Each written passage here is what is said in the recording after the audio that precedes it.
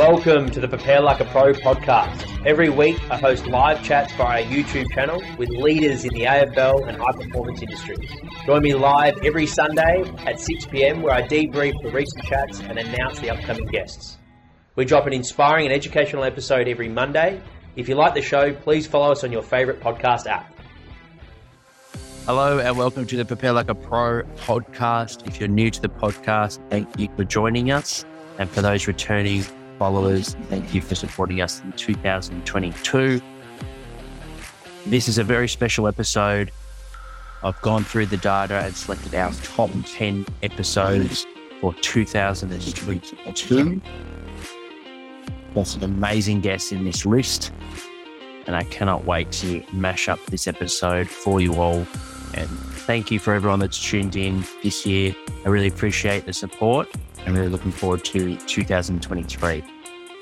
Let's get straight into it. Here's our top 10 episodes for 2022. Enjoy. How important it is to stretch yourself, like you said, 16-year-old playing country senior footy. Looking back at those moments, did that really move the needle for you in terms of your development, those big step-ups? Yeah, I think so. I think kind of people having confidence in you and then you having confidence in yourself is a big part of it. And I think football, more so than anything, is such a confidence game. You can put everything that you want, all the stepping stones in place, prepare as best as you possibly can and get out there and you lose that sense of confidence and your game kind of goes. So for me, that was definitely a big part of it. Leading into my under-18s year, I definitely made a clear decision. I remember speaking to mum and dad and said that, I'm going to put everything into getting drafted and this is what I want to do and this is what I want to spend my year 12 kind of doing. And they were 100% supportive of that. And I can't kind of thank them enough for just kind of backing me as a young person to just go after it. And who were your strong influences early days to help you during your development? Yeah, I think obviously I spoke about my parents. They're, I think, any fortunate kid, they're the number one supporter. Obviously, growing up in Gippsland and being 3 hours away from Melbourne, where we pretty much spent 2 years travelling back and forth. We absolutely flogged them on Ash Freeway, and they dedicated so much time and effort into supporting not just me but my brother Tom as well in our sporting endeavours. So certainly, mum and dad were a massive influence. I think. Down at Gippsland Power, Peter Francis, who is the general manager there forever, is an absolute legend, and Nick Stevens, who was my coach in the under-18s year. They put a lot of confidence in me as well and really kind of pushed me to AFL clubs to kind of get on their radar and as well as in big country. And I've a lot to thank to both of them. And how did you go about approaching rehab, and what were some things you learned along the way that made rehab more successful, I guess? Yeah, it was a tough one. So as I said, that first year you come in, your eyes are open, you're just having a crack. And then the following year, you want to make sure that you improve on what you've just kind of laid out. And for me, I felt like I had a pretty good year. I played a couple of games in the seniors. I played good VFL, played a good final series. And so I was like, all right, it's my time. I want to make sure that I kind of cement my spot in the senior side. So I'm going to do everything that I can in the preseason to make sure I come back kind of raring to go. And that was pretty much what I did. I didn't go away. I went just back home and just trained as much as I could. Looking back now, what is the most fondest memory out of all those highlights?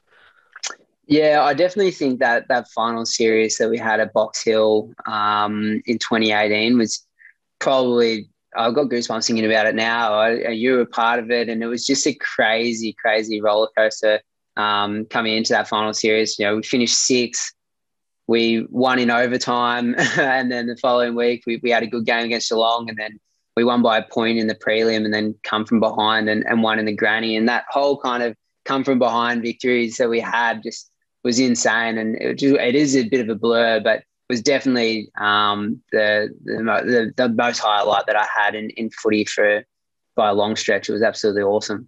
You're a co-founder of Liminal Wellbeing. For those that don't know what Liminal Wellbeing is, can you give us a bit of an intro into the company you've created?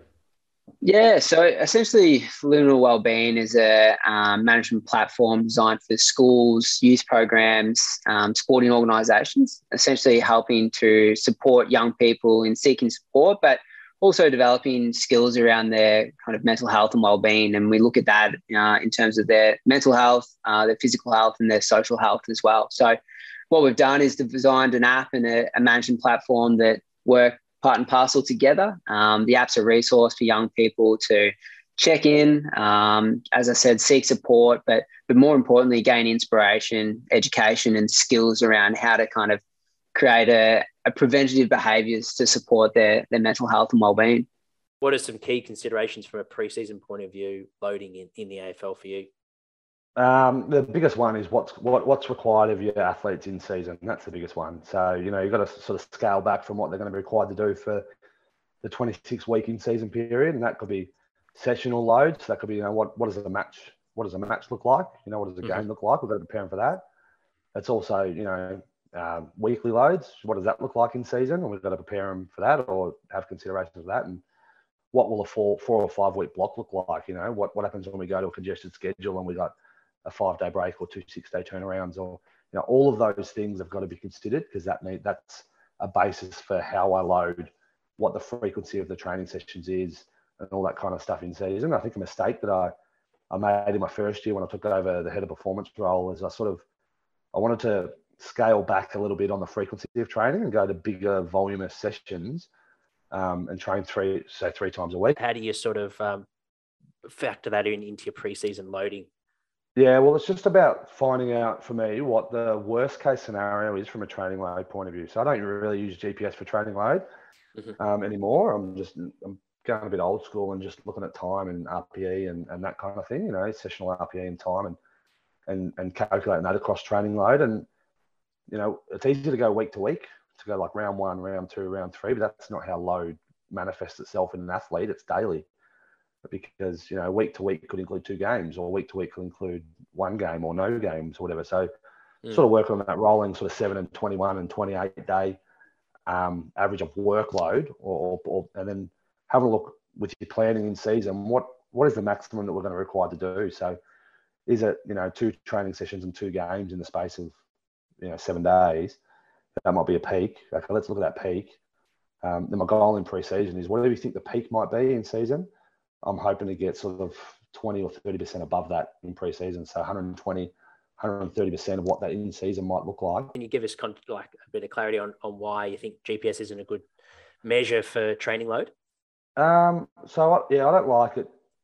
I've come to the conclusion, training load is impact on the body. That's the way I view training load. So what is the impact on either the system or the body? Is it metabolic or mechanical impact? That's how I view load. And GPS inherently is all the satellites in the sky, and it's just how a player moves. It's not even how a player moves, it's where a player's moved and how quick.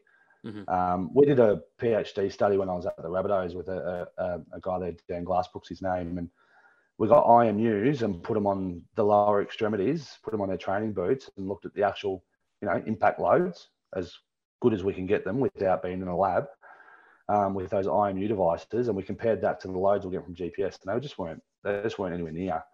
So GPS isn't telling us what load there is happening on the body. What would be some of your go-tos to when maybe they are going through that tough training block, and the staff need to get around them and actually build that energy because the players are going through a pretty tough block? What would be some of your go-tos to manifest energy and fun? Be willing to change your plan to do that. But there's also a couple of easy wins. You can play on a bit of psychology here with the players. You really can. We show them a training session every single day. We outlay to them in the meeting pre-training, this is what we're going to get through today. These are the drills. This is the running. This is what the session looks like.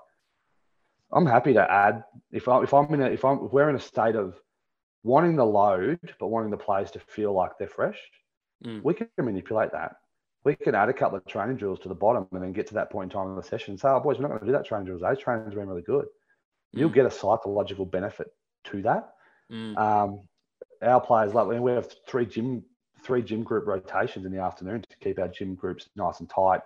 What about some common mistakes you've seen performance teams make, or perhaps yourself that you've learned from, that you factor in when you're planning your in-season performance work? Yeah, go back to the biggest mistake, and I've made it, I've been as a weights coach and made this mistake, is to stop trying to improve.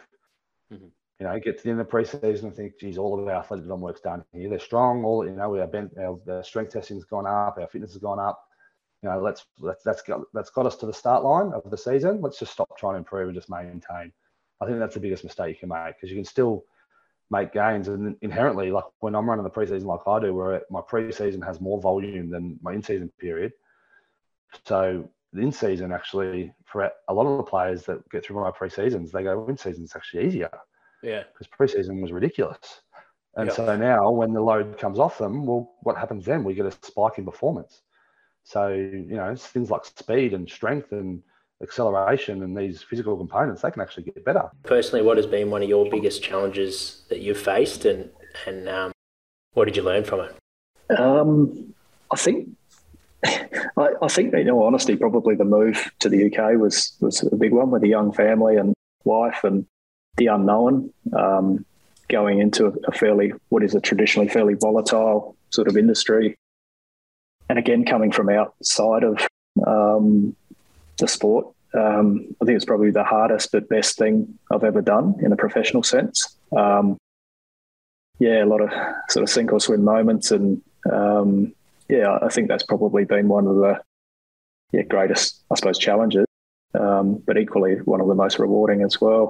If you're taking a player through a hamstring rehabilitation, is that an area that you do more research on because it's specific to your role in that position? Or like you mentioned, how high performance culture is something you're interested in at the moment. So will you read a book on that? Like, is it quite specific, or is it more just general in how you upskill yourself over your career? Yeah, I suppose I've never really been strategic about it, but, you know, probably like yourself, you know, like your offerings with social media, podcasts, Twitter even, that sort of thing. But probably the big thing is actually engaging with people. And, you know, I think I touched on it earlier that generally speaking, most people are pretty willing to pick up the phone or reply to an email, especially in AFL circles. You know, we've got a great cohort, as you know, of strength and conditioning coaches and physios that, you know, you're only a phone call away. And in that reporting, keeping your records process, so you've got like the qualitative data, I imagine, and then what sort of quantitative stuff are you noting? Are you noting things like how the athlete is presenting from a mood point of view, or is it more screening information and sort of your subjective view on things? What do you think is important for practitioners to note during the rehab process? Yeah, look, I think, you know, there's high scrutiny in AFL especially. So, you know, your objective data is pretty easy to come by. You know, it's abundant. It's there's lots of it. I probably lean more towards the subjective stuff, you know, those discussions you have with the athlete, with other practitioners, those sorts of things. Just that mud mapping of ideas, I think, is really important. And, yeah, that's the stuff I lean on probably more so. A couple of questions for you, Tim. First one would be, do you ever lie to a player regarding the injury to change their mentality about it? That's a great question. It's probably a loaded question. I think some of your messaging is really important. I don't think you ever actively lie, but you might paint a slightly more favourable version of the truth. And I suppose at the end of the day, like if your intention is good and you're genuinely trying to do the best thing for the athlete, look, it may be you're sort of hosing down some anxieties or some fear avoidance behaviours, or even just a player's mindset. If you're trying to just nudge that, then I think you can craft versions of the truth. But I don't think you would ever blatantly lie to the athlete. He's written another question. How often do players stick to the recovery plan 100%? It may be potentially rehab plan 100%, I imagine. Yeah, how often do players stick to the rehabilitation plan? It's a tricky one to answer. I suppose the main thing is it's never set in stone. I think whenever you map out a rehab plan, you always have a sort of asterisk as to your best case, worst case, and most realistic case scenario. And as I touched on earlier, there's no such thing as a perfect rehab by any stretch, but equal to that, you can have rehabs that, exceed your expectations. And that's where you sort of need to lean on your sort of clinical experience and the experience of the high performance practitioners around you to bounce ideas. And it's like, can we push this? So probably in terms of putting a number to it, you'd hope that you get most of them around the ballpark, but obviously, things happen and, guys progress or they even regress at certain points. In your work life, what are your pet peeves? What makes you angry? There's a couple of things. I think the first thing is, I'm not saying this because it's an issue at any point, but one of the things I struggle with is people who aren't willing to engage with each other in that sort of high performance medical space. They're not willing to embrace the transparency aspect of the business. So that's something that kind of annoys me. I don't like turf wars. I don't like, this sort of people working in silos. That frustrates me at a professional level. And then communication, I think, is pretty, again, it's so cliche, but it's pretty important. And people who don't or refuse to communicate sort of drive me a bit mad at various points. Tips for new dietitians working in high performance environment? Yeah, look, I think it's such a big question. And you can see, tonight there's 5 dietitians on here who have talked really broadly, all of these from different points of view. We've heard about game day and that pointy end of performance and fueling and what that looks from a physical and cognitive perspective.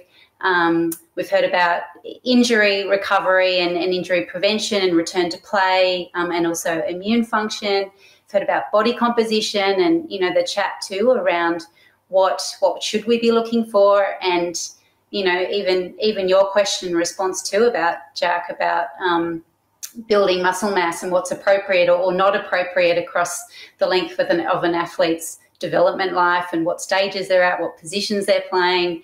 And we've heard too from Simone, on this cooking skills and shopping and nutrition education. So I think, and even all of those topics, as broad as they are only just starting to scratch the surface of what dietitians actually do. We've got, you're talking about sleep, gut health, the more clinical side as well of dietetics.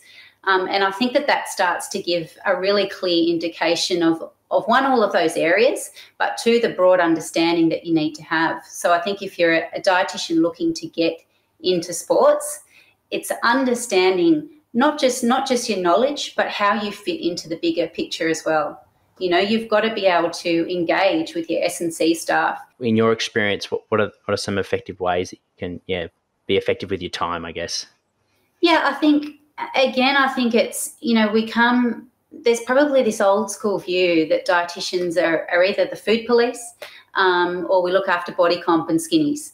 And as even, Ben spoke about when he was speaking about skinnies, that if that is the component that you're chasing, thinking this is the way I'm going to get better, then you really are missing the bigger picture, because it's so much more holistic approach than that. So I think if you're a coach or if you're another high performance support staff in that environment, if you're not asking your dietitian, how can I get this athlete to sleep better, or this athlete's coming injured all the time, or this athlete seems to get sick all the time. If you're not including your dietitian in those conversations as well, you're really getting, just a really finite amount of the expertise that you could be getting from your dietitian. From the dietitian's perspective, if they are getting a bit of a roadblock due to the leader in that environment, have you been able to influence that situation and turn it around, or is it a matter of wait for a new boss? It can be a little bit of both. It's certainly challenging. And to be fair too, I understand that teams have budgets as well. And I guess, if you are a team operating under a budget and you're a dietitian coming in with limited hours as well, it's finding where's your bang for buck. And that has to be the health of an athlete as the priority. So, dealing with an athlete's health first, and that might mean that you're missing out on all the actual performance. But you're at least starting to get this education based and have these touch points of health to build it from there. What about some common mistakes, either that you've learnt from early days, and how did you correct them, or you've heard mentoring other practitioners and common mistakes for I guess those cutting their teeth? Yeah, look, I mean, everyone's still learning all the time. I've learnt things tonight from listening to the other dietitians here as well. So I think that's always important, is to never feel as though you either have all the answers or you have to have all the answers. There's nothing wrong with saying, you know what, I don't actually know that, but I can go and find that out, or I know who to talk to about that. That's always the best approach. And, athletes are they're pretty good at seeing through you as well. So if you don't know, you don't know. Don't tell them that you do and bluff your way through. At what age did you discover you had a passion for strength and conditioning? Yeah, look, that's a while ago now, isn't it? I think if I was to look back on sort of where it all started, I was back in 1994, which is a long time ago. I was a member of the Victorian Institute of Sport cricket squad, and I was still sort of aspiring to wear the baggy green myself. And as part of that scholarship program, it was my last year of high school. I'd have to travel in 3 times a week into RMIT, where I do my weights program, and it was my first exposure to what is classically known as strength and conditioning. And a guy named Vern McMillan was the strength and conditioning coach for the Victorian Institute of Sport then. And I'd go in there as a sort of 17-year-old, and I'd be training at 6:30 in the morning, and members of the awesome foursome would be power cleaning weights, and other really elite athletes would be walking around the old RMIT gym in the city. And I was amazed and blown away by what people could do.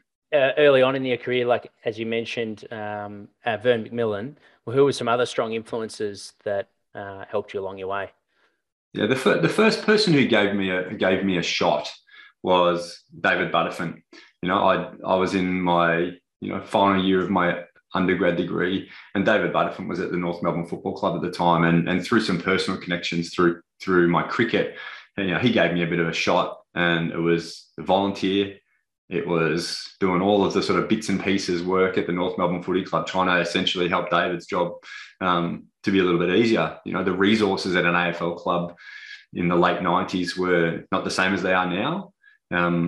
So I was really lucky to A, get an opportunity, and B, because there wasn't, every man and his dog there, I was able to, get a feel for all parts of the program. You've had a lot of leadership positions across different sports. Is that something that you've worked on a lot, leadership?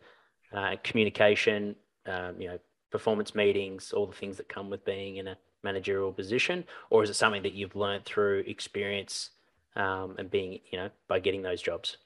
It's both. So, fortunately, when you're sort of in positions of leadership, you get exposed to opportunities to develop more of those skills, and you get opportunities to sort of identify where some of your shortcomings or opportunity, so your performance opportunities might lie.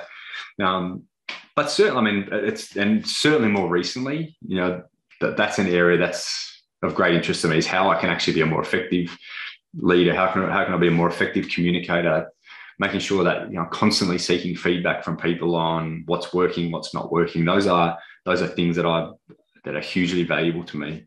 If you're getting, let's say 10 different things, there's a couple that line up, but 10 different things, how do you manage it? How do you filter that to action, those areas?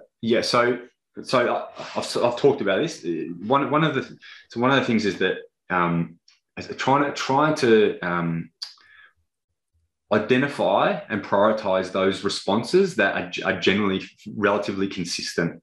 You'll always get 10 things, right? And there'll be 10 different things, but in amongst the 10, you'll find that there's 1 to 3 things that that generally are a consistent theme. So I'll prioritize those. But they also need to be sort of understood in conjunction with your own sort of personal analysis and insights. It's understanding how do I think I'm going? Where am I being effective? What's not working? Okay, is there some common ground with the responses I'm getting from the people around me? And those are the things that I tend to attack first. Favorite inspirational quote or life motto? The thing I always find about quotes is they're very, very context specific. So I think that, different quotes will resonate at different times of your life. But one of the things that I've probably stuck with me is that, no plan, and apologies for the sort of war reference. I certainly don't want to glorify the sort of military environment at the current time, but certainly the quote, "No plan survives first contact with the enemy," I think holds a lot of resonance for me in what we do. We have to plan. I'm a religious planner. I like to be well planned. I like to be well prepared. But it just reminds me that actually it's really important to be adaptable once you hit the trenches, because the reality is that the plan never goes to plan. And in terms of mentors and influences, when you started going from the athlete to a practitioner mode, who were some strong influences? So there were some coaches in France who were video analyzing the athletes. And so they are not internationally renowned, but they are really, really well known in France for that, frame by frame, very detailed analysis of the running technique. And on the biomechanics side, I was really influenced by my PhD supervisor, who was a medical doctor, Professor Di Prampero in Italy, because he was trying to analyze the locomotion and energetic cost or the biomechanics with a very, very big picture first approach. Like, what does a human body need to run fast? Very rough, basic Newtonian laws of motion approach. What would be some practical tips that you found on improving a athlete's max velocity? So I think max velocity is influenced by two factors. First is the ability to generate that max velocity. So to go there, max velocity is not something that happens, alone. It's acceleration to max velocity. And so if you are able to accelerate more and your body is able to produce more speed, you will be faster. That's first. For example, when you pull someone, almost everybody is able to run faster. When you help me produce this extra force in acceleration, eventually I will run faster. And then for the coach's point of view, giving feedback to athletes, do you like to focus on internal cues, external cues? How many cues do you like to give an athlete? I know it's a very general questions, but when it comes to speed and power training? Yeah, so you have to be very careful with how the athlete reacts to internal or external cues. I can recommend the works of Nick Winkelmann on that. That's really, an amazing book and coaching reference. And the idea is in my opinion, to use high-speed cameras and today's iPhones and iPads slow motion, because most of the athletes, by definition, when they don't run, let's say, correctly, even if that's a 2-day discussion, what is correct, they don't realize exactly the way they run. For example, if you have an athlete with a very forward inclined trunk when they run, and you ask them, do you think your trunk is upright or forward or backward oriented? Most of them don't have the ability to correctly describe what they did. In terms of drills to help strengthen that hip extension, you've got like your A marches and A skips and like maybe figure 4 switches on the wall. Are they some helpful things to do to practice that? Yeah. Blend, knee dribbling, very, very intense knee dribbling, extending limbs, skips, and so on. But again, you can take the very same drill and depending on the instructions, have a totally different stimulus. Take the A skip. That's it's the A skip because it's one of the most common. You can have an A skip drill that is done with a very powerful hip flexion, but a hip extension that is, loose. Or you can have exactly the opposite. The rhythm is totally opposite. You can have a very loose hip flexion and then a super powerful hip extension. That's the exact same drill. How do you keep yourself at the top of your game? What are some of your favorite ways to upskill your knowledge?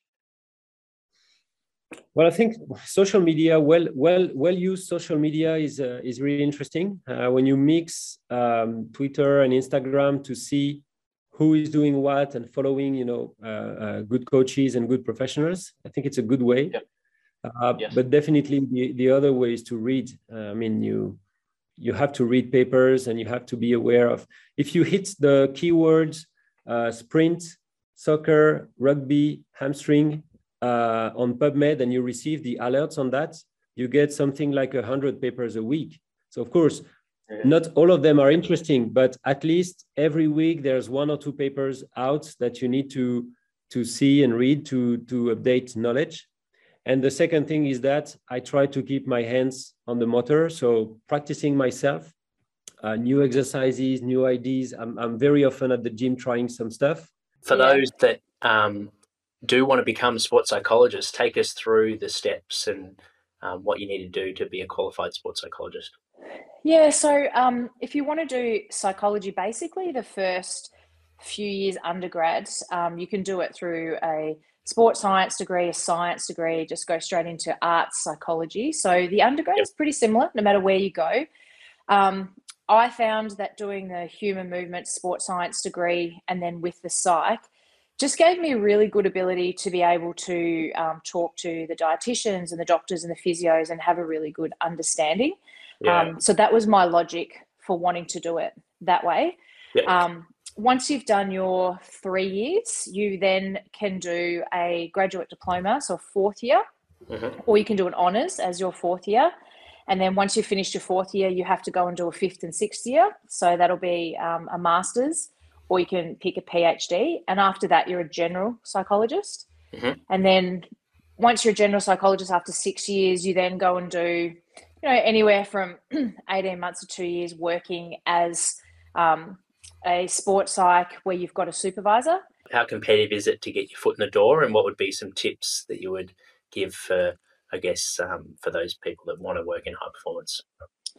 Yeah, look, I think it's getting really competitive now, and the courses, there's not a heap of courses around, but I would say, as soon as you know this is what you want to do, start reading. There's so many books, there's so many resources, there's so many podcasts, and things like that. So you'll hear, some of the best that are around doing these sort of things to learn from. I think for me, my biggest asset has always been networking.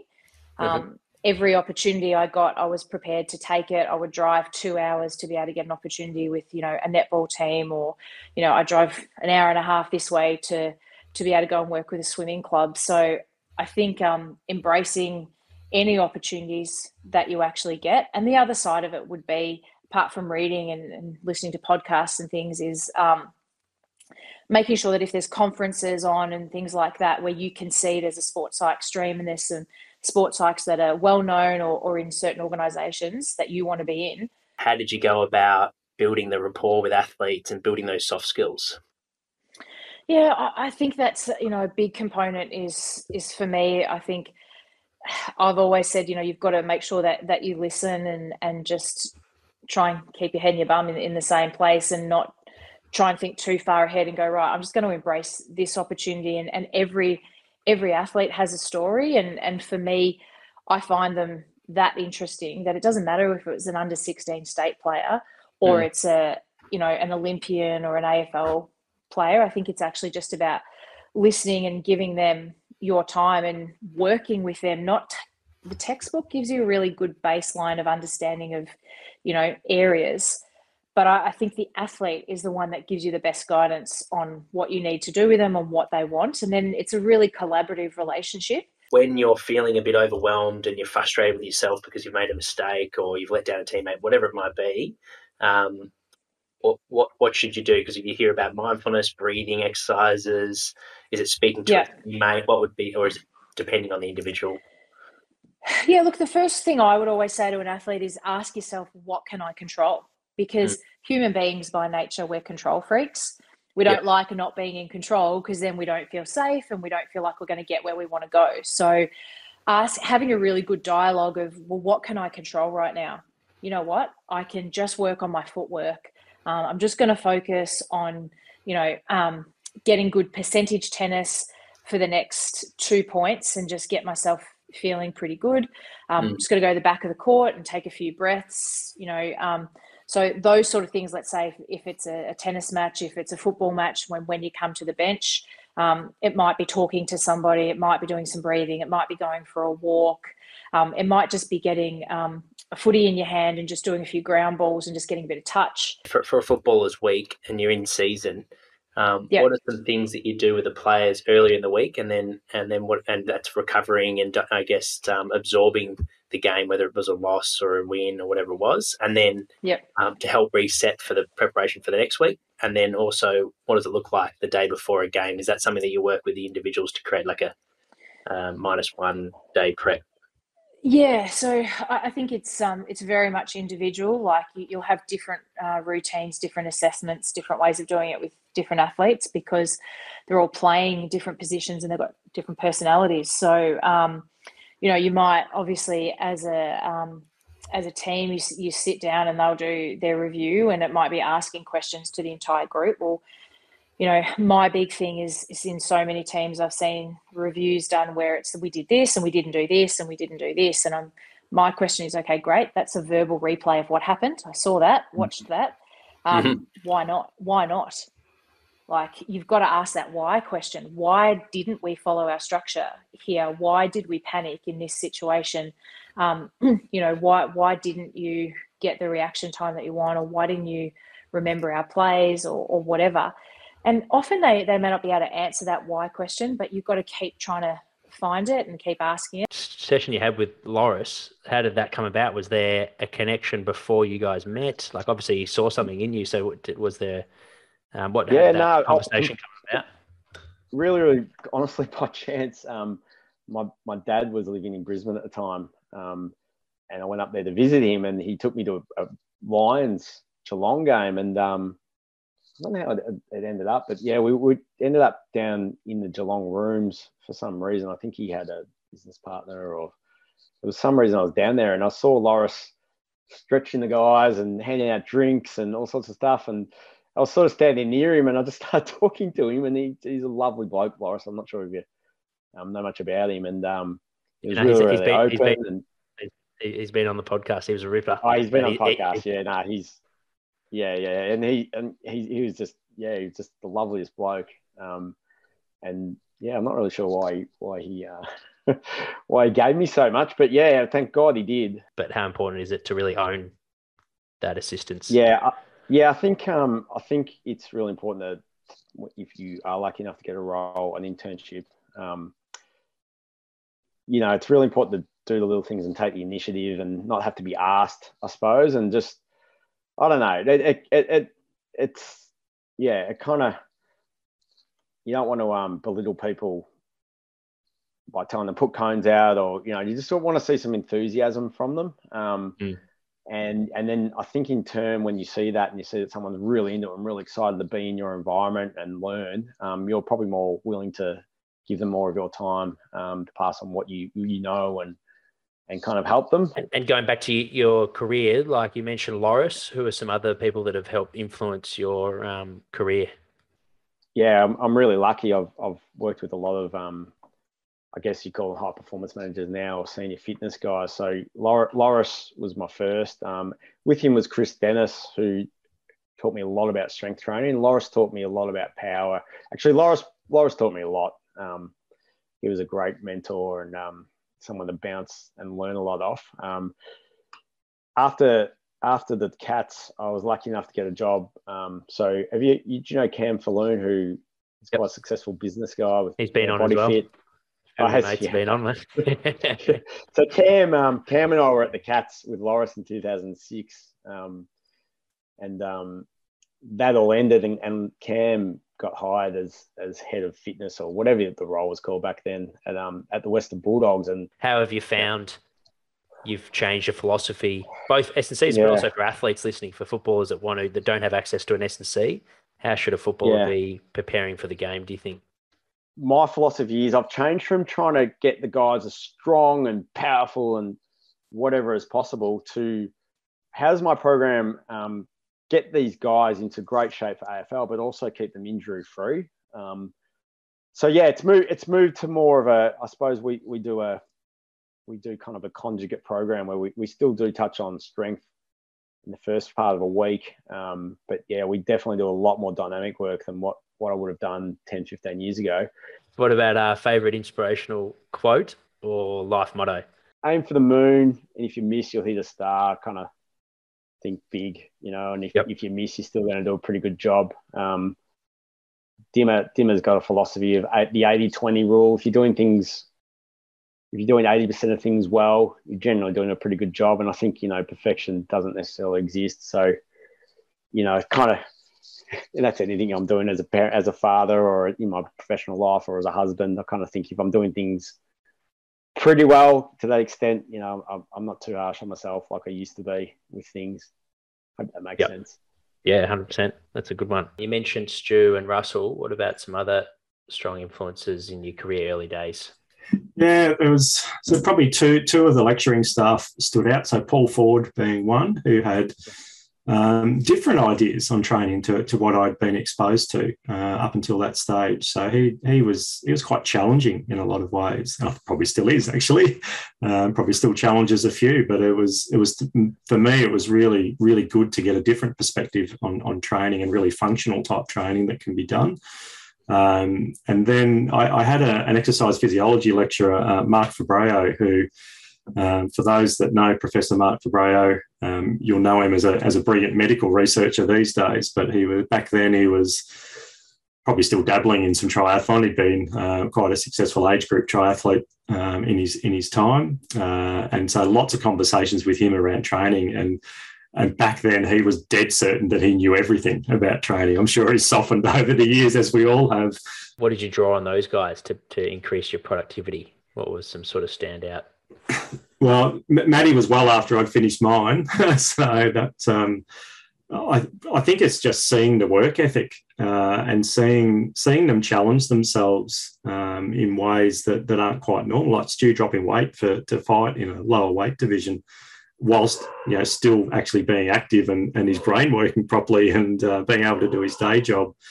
Just how they actually just day to day do that and manage that. So Matty was inspirational in that, and I don't think he'd mind me saying that he's not necessarily a natural student. He's very, very much in the applied camp, but he engaged with the PhD process and just worked his butt off with it.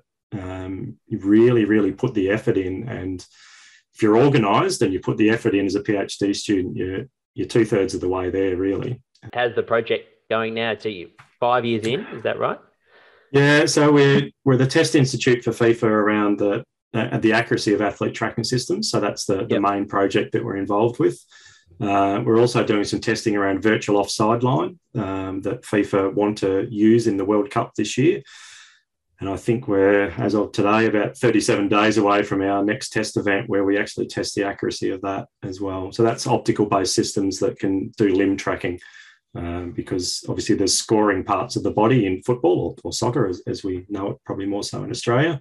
Yep. And so any scoring part of the body, you need to know the position of that relative to the second last defender and when the ball was kicked to determine offside. And at the moment, if you need to go to the video referee, the process takes too long. So they want an almost real-time solution, which some of the optical providers may well be able to do for FIFA with enough accuracy that it's actually worthwhile. So that's the next challenge really for us. And the relationships that Victoria University has with these high-performance sporting clubs like Western Bulldogs, why do you think other clubs don't have that relationship? Clearly it's been successful for West Bulldogs with their premiership success once the program had started, and speak to students that have done the cadetship, they get a lot from it. So it seems like everyone's winning with that partnership. Yeah, I think most universities or most teams have some sort of a partnership with the university, probably not to the depth and breadth of the Bulldogs VU one. So I think that most clubs have access to something from whether it's one or multiple universities. I think partly, well, Professor Mike McKenna, who was my PhD supervisor I mentioned earlier, he was actually a former Bulldogs player as well. So there was a passion there on the VU side really driving it at our end, which then drives it up through the hierarchy of the university, and ultimately having the Vice-Chancellor as someone who recognised our strength in sport, but also the potential of a local partnership that could really cement that Footscray region. Favourite inspirational quote or life motto? I'm not sure if it's inspirational or not, but one I used to say to my cyclists when I was coaching a few times was, just remember, if it didn't kill you, it probably nearly did. And that, it's a light-hearted way of saying that was a really hard session that you just did. So it's a reinforcement of work ethic by them. It's partly building belief as well.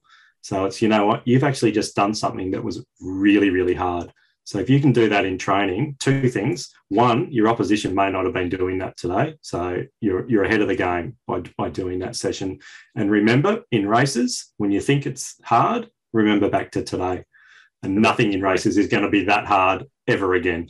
This is the hardest training or event stuff you've ever done. So it didn't kill you. It probably nearly did, but it didn't kill you. And you got there by working hard. And I think, you know, there's who knows how many talented athletes out there. There's truckloads of them in every sport. I guess start with the physical side. What would be some common drills that you would do with young developing footballers to improve their strength in the gym and then their skill acquisition, and then maybe go into the mental side as well? How can you boost your confidence going into a game, maybe, if you are a forward?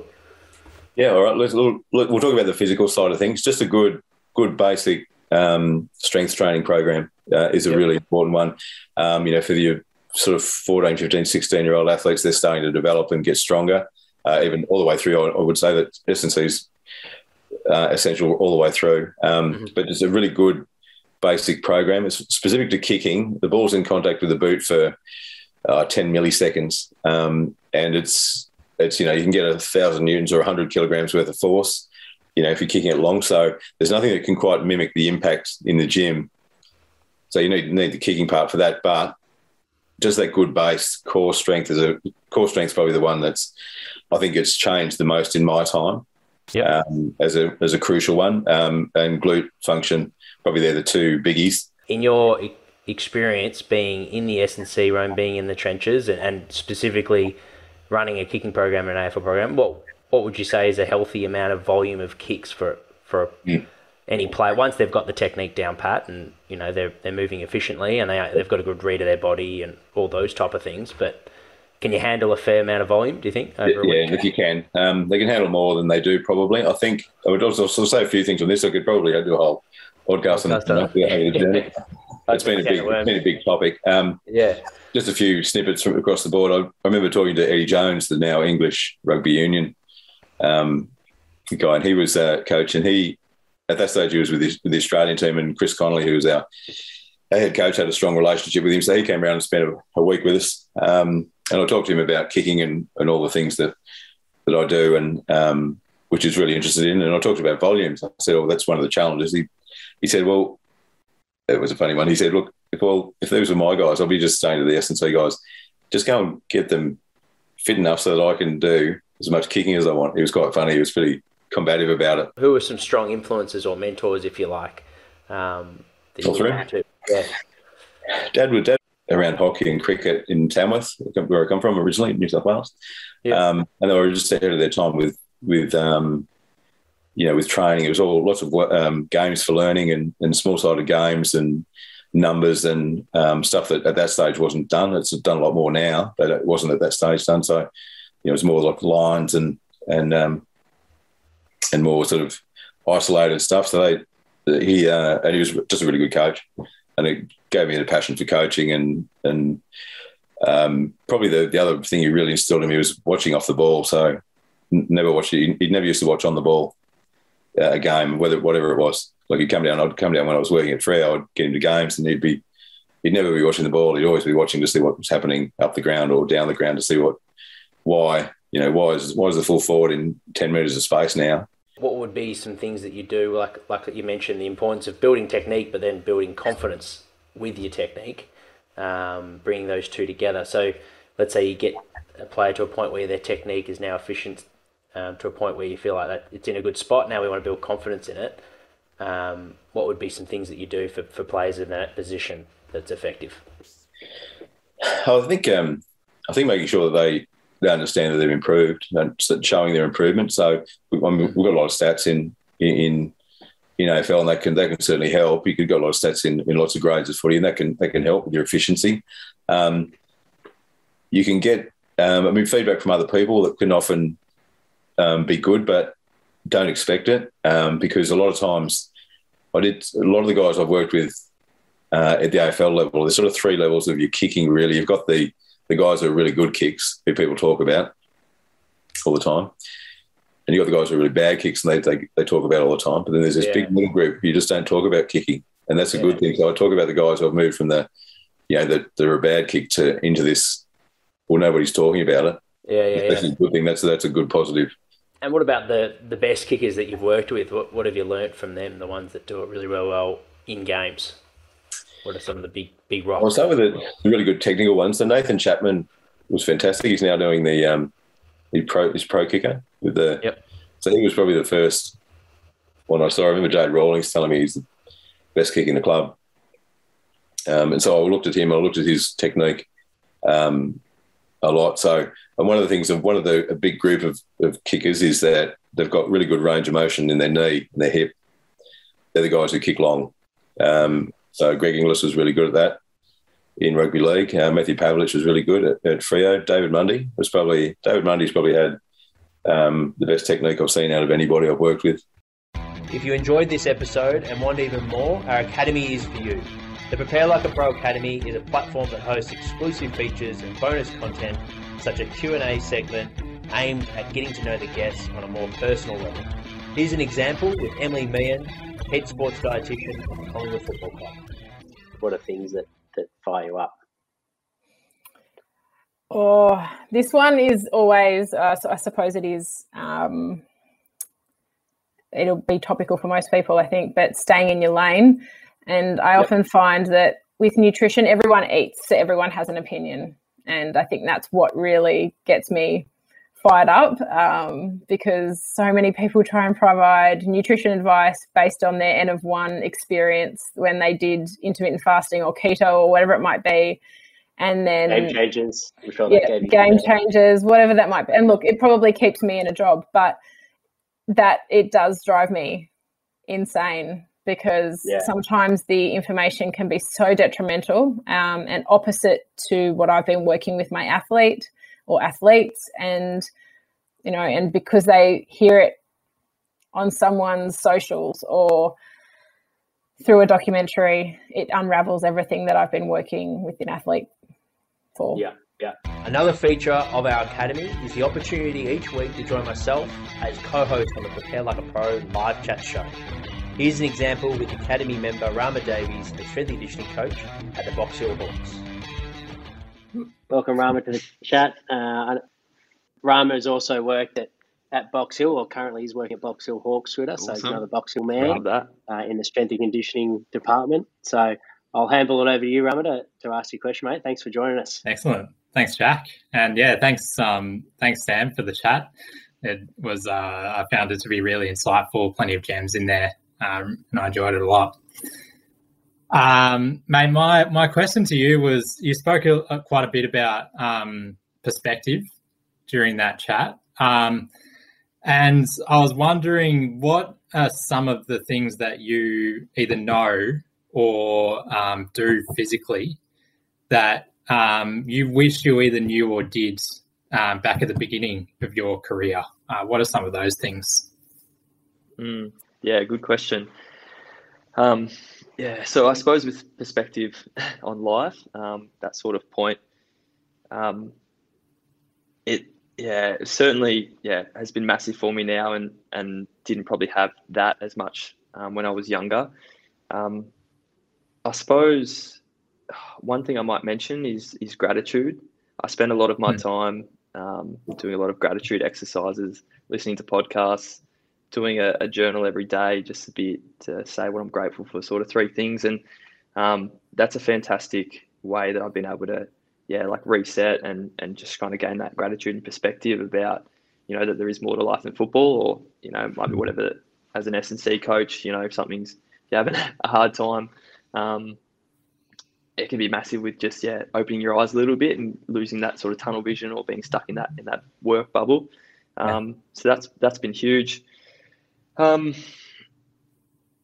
think I wish back then when I was younger, I asked more questions and was a bit more open to different things.